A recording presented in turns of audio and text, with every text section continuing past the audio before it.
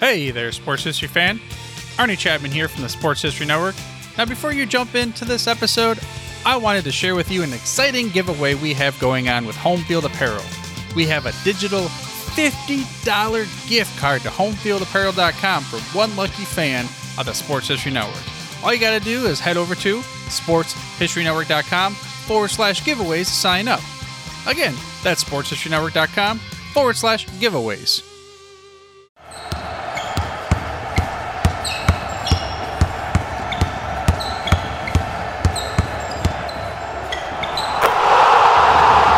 This is Basketball History 101 with Rick Loiza. Welcome back to the award-winning Basketball History 101, part of the Sports History Network. I am your host, Rick Loiza, and this is the podcast where we bring to life some of the forgotten stories from basketball history. We are bringing old-school basketball to a new-school audience. Before we get into our story, I need to take time to introduce a new sponsor. Support for Basketball History 101 is brought to you by Manscaped, who is the best in grooming. Manscaped offers precision-engineered tools for all of your shaving needs. Manscaped recently launched the ultimate hygiene package for the man in your life, the Performance Package. Help him join over 4 million men worldwide who trust Manscaped with this exclusive offer just for you. 20% off and free worldwide shipping with the code History101 at manscaped.com. I recently received my own shipment, and I have to say that I love these grooming tools. When I took them out of the box, they just felt like they had a quality to them. They had a weight and were ergonomically designed, which made them so comfortable to handle. They are just really well built, and they are so comfortable on my skin when trimming. The Performance Package 4.0 by Manscaped is the real deal. The Lawnmower 4.0 trimmer is the future of trimming. I have used other trimmers in the past, but this one is the best I have ever used. And the Weed Whacker nose and ear trimmer was so unexpectedly comfortable, I would recommend it to anyone. The Performance Package also includes the Crop Preserver deodorant, the Crop Reviver toner, Performance boxer briefs, and a travel bag to hold it all together. Manscaped has thought of everything. It is the complete hygiene package. The 4th generation trimmer features a cutting-edge ceramic blade to reduce nicks and cuts with its skin-safe technology. The trimmer also has a 400K LED spotlight to better see where you're going. Oh, and did I mention that all of their tools are waterproof? So it's time to take care of yourself or your man. So go to manscaped.com and get your 20% off and free shipping with code History101. That's 20% off with free shipping at manscaped.com and use code History101. Unlock your confidence and always use the right tools for the job with Manscaped. And that brings us to today's episode, where we bring you the story of Dolph Schayes, one of the great forwards in NBA history. What made Schayes unique is that he straddled 2 different eras of the NBA. He went to 4 All-Star games prior to the shot clock entering the game, and then he went to 8 All-Star games after the shot clock came into the league.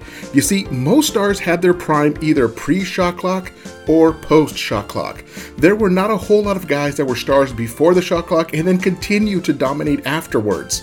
Bob Cousy is one, and so is Bill Sharman. But when I think of pre-shot clock stars, I think of George Mikan, Jumpin' Joe Folks, Mag Zaslavsky. These guys were extremely effective in the slower version of the game before they had the shot clock. But once the shot clock came into the game for the 1954-1955 season, it really was a night and day switch. A whole new era of players came into the game like Bill Russell, Wilt Chamberlain, Elgin Baylor. These were guys who could take advantage of the faster game. And Dolph Schayes was one of those players who was effective in both eras. That is a testament to who he was as a player. Now let me just rattle off his accomplishments to give you an idea of just how good he was. He was a 12-time All-Star, a 12-time All-NBA selection. An All-NBA back then meant that you were declared to be one of the top 10 players in the entire league. He won that 12 times. He won the championship with the Syracuse Nationals in 1955. He was also the rebounding champion in 1955. He was a 3-time free throw percentage champion. He made the NBA's 50 Greatest Players list in 1996, and he made the NBA 75 list in 2021. He was also an Ironman. In his first 12 seasons in the league, he only missed 3 games. He once held the NBA record for most consecutive games played with 706. He was inducted into the Basketball Hall of Fame in 1973, and he even won the Coach of the Year award in 1966 with the Philadelphia 76ers. He also scored the very first basket in the very first NBA All-Star game. The list of honors and awards that Dolph Schayes possesses would make 99% of players jealous. So let's go back to the beginning of his story. Dolph Schayes was born on May 19, 1928 in the Bronx in New York City. He was born to Jewish parents Carl and Tina Schayes. Carl was a truck driver and Tina was a homemaker. He attended DeWitt Clinton High School in the Bronx and led the team to the Bronx Borough Championship, and that put him on the radar of many local colleges and universities. At the time that he graduated high school in 1944, most of the great basketball colleges were in and around New York City. It really was the mecca of college basketball.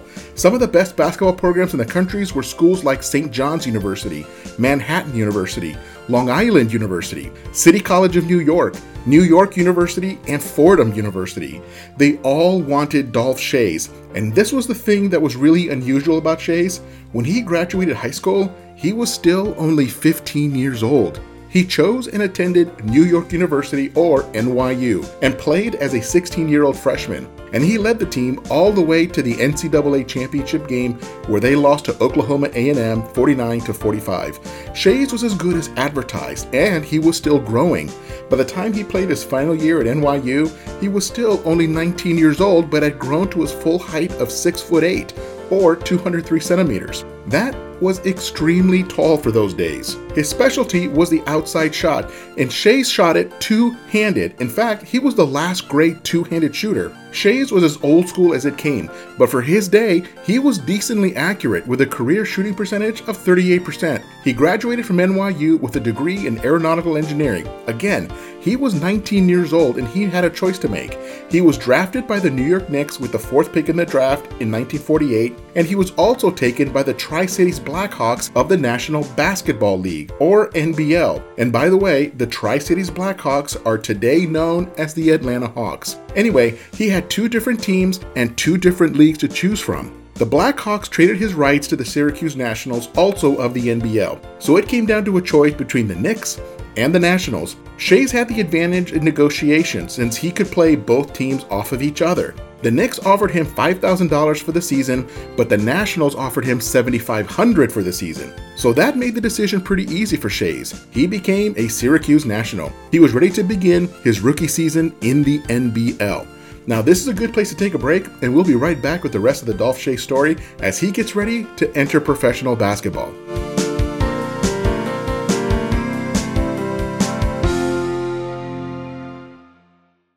This podcast is part of the Sports History Network, your headquarters for the yesteryear of your favorite sport. You can learn more at sportshistorynetwork.com.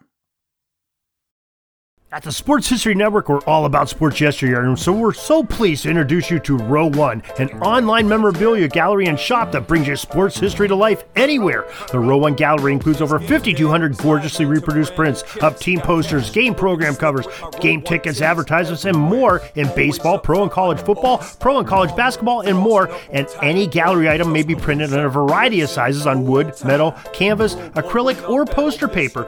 And in Row One shop, check out the thousands more of unique items with the retro and historical designs dating back to 1876, including t-shirts, long sleeve shirts, phone cases, mugs, blankets, pillows, towels, and even shower curtains.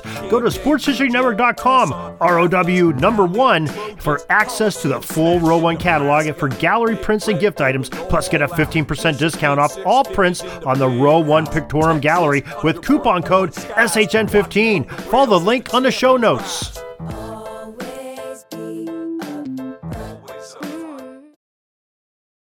Welcome back to the show, and let us continue with the story of Dolph Schayes. He was just drafted into the NBA and the NBL, but chose the Syracuse Nationals of the NBL. He had an incredible rookie year and won the NBL's Rookie of the Year award. He was only 20 years old, which was very young for a player in his day. But he did finish his 4 years of college. His height and his outside shot were too much for most defenders. But in an interesting twist of fate, at the end of that first season, the Syracuse Nationals decided to switch leagues and join the NBA. So Dolph Schayes became an NBA player anyway. He was a terror to guard. And he was not the fastest player out there, but he had incredible stamina and would just not stop moving. Most defenders would be absolutely exhausted trying to stay with Schayes because he would not stop running around. He was constantly on the move, and it seemed that Schayes never got tired. He played between 35 and 40 minutes per night for most of his career, but it seemed that he never wore down until the last couple of years of his career. and you had to be careful about fouling him because he was so good at the line. 3 times he led the NBA in free throw percentage. In 1957 and 1958, he shot free throws at a 90% clip.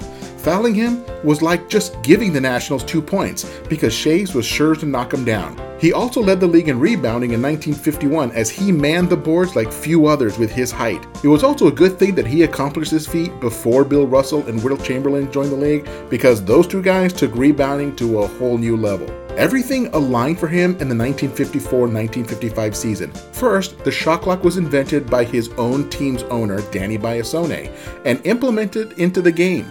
That sped up the game tremendously because now teams only had 24 seconds to take a shot or else they would turn the ball over to the other team. The scoring around the league went from 83 points per game to 94 points per game in one season because of the shot clock.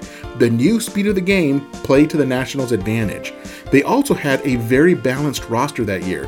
While Shays led the team with almost 19 points per game, they also had Paul Seymour for 15 points per game, Red Rocha with 11 points per game, and Earl Lloyd and Red Kerr with 10 points each per game. This was a team that could run and they were efficient, at least by 1955 standards. They tied the Fort Wayne Pistons for the best record in the league that year at 43-29.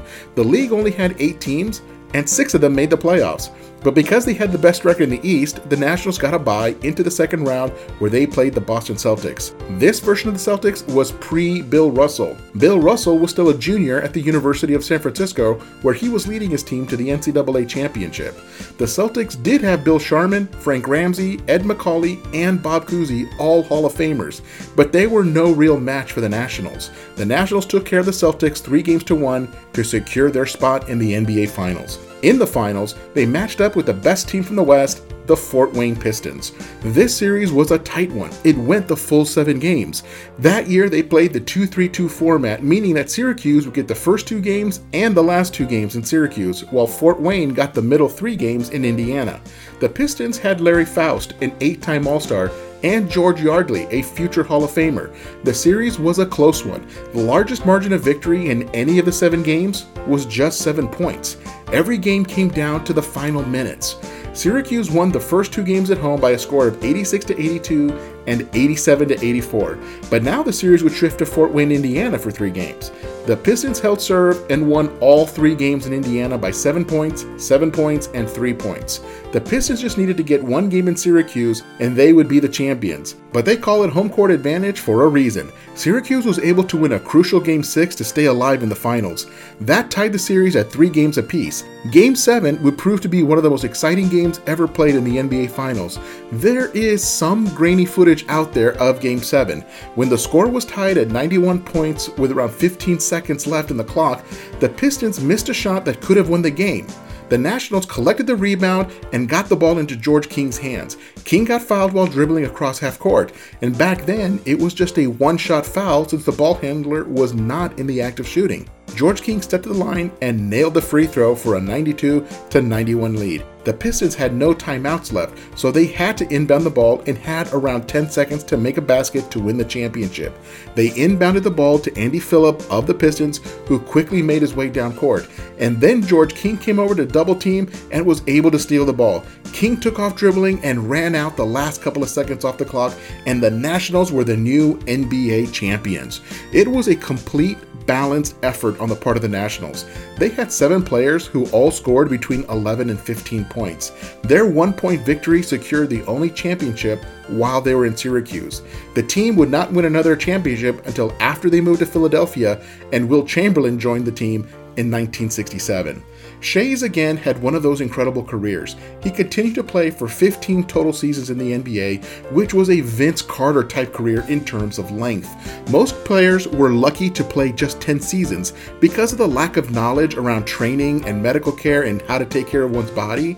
Most guys in the NBA back then wore their bodies down by the age of 30 or 31. But Shays played until he was 35 years old, which was considered ancient in those days. He was the first player in league history to score 15,000 career points. Today, over 140 players throughout the league's history have scored 15,000 or more points. But somebody had to be the first one, and that somebody was Dolph Shays. At the time that he retired, he was the all-time leader in games played with 996, the all-time leader in free throws attempted with 7,904, the all-time leader in free throws made with 6,712, and the all-time leader in personal fouls with 3,432. He was the number 2 all-time scorer behind Bob Pettit and was the number 3 all-time rebounder with 11,256.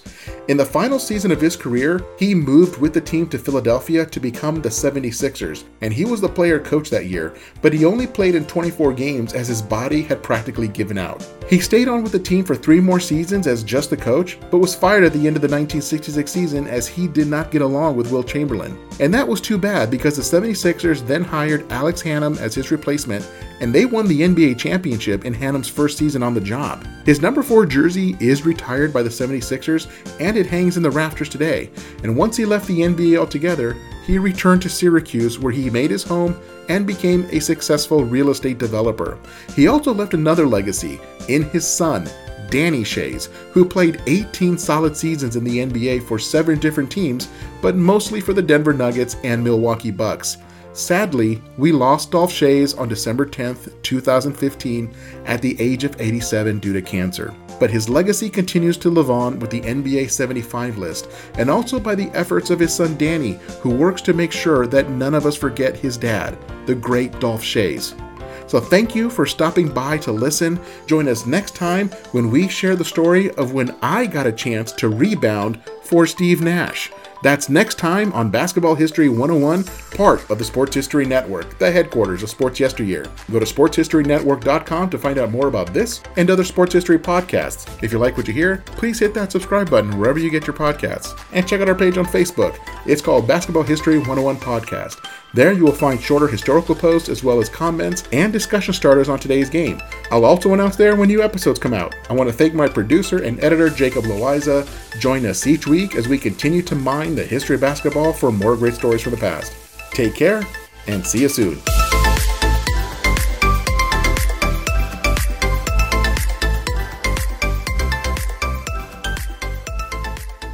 Hey there, sports history fan. This is Arnie Chapman, aka the Football History Dude, and I wanted to thank you for stopping by to listen to another episode here on the Sports History Network.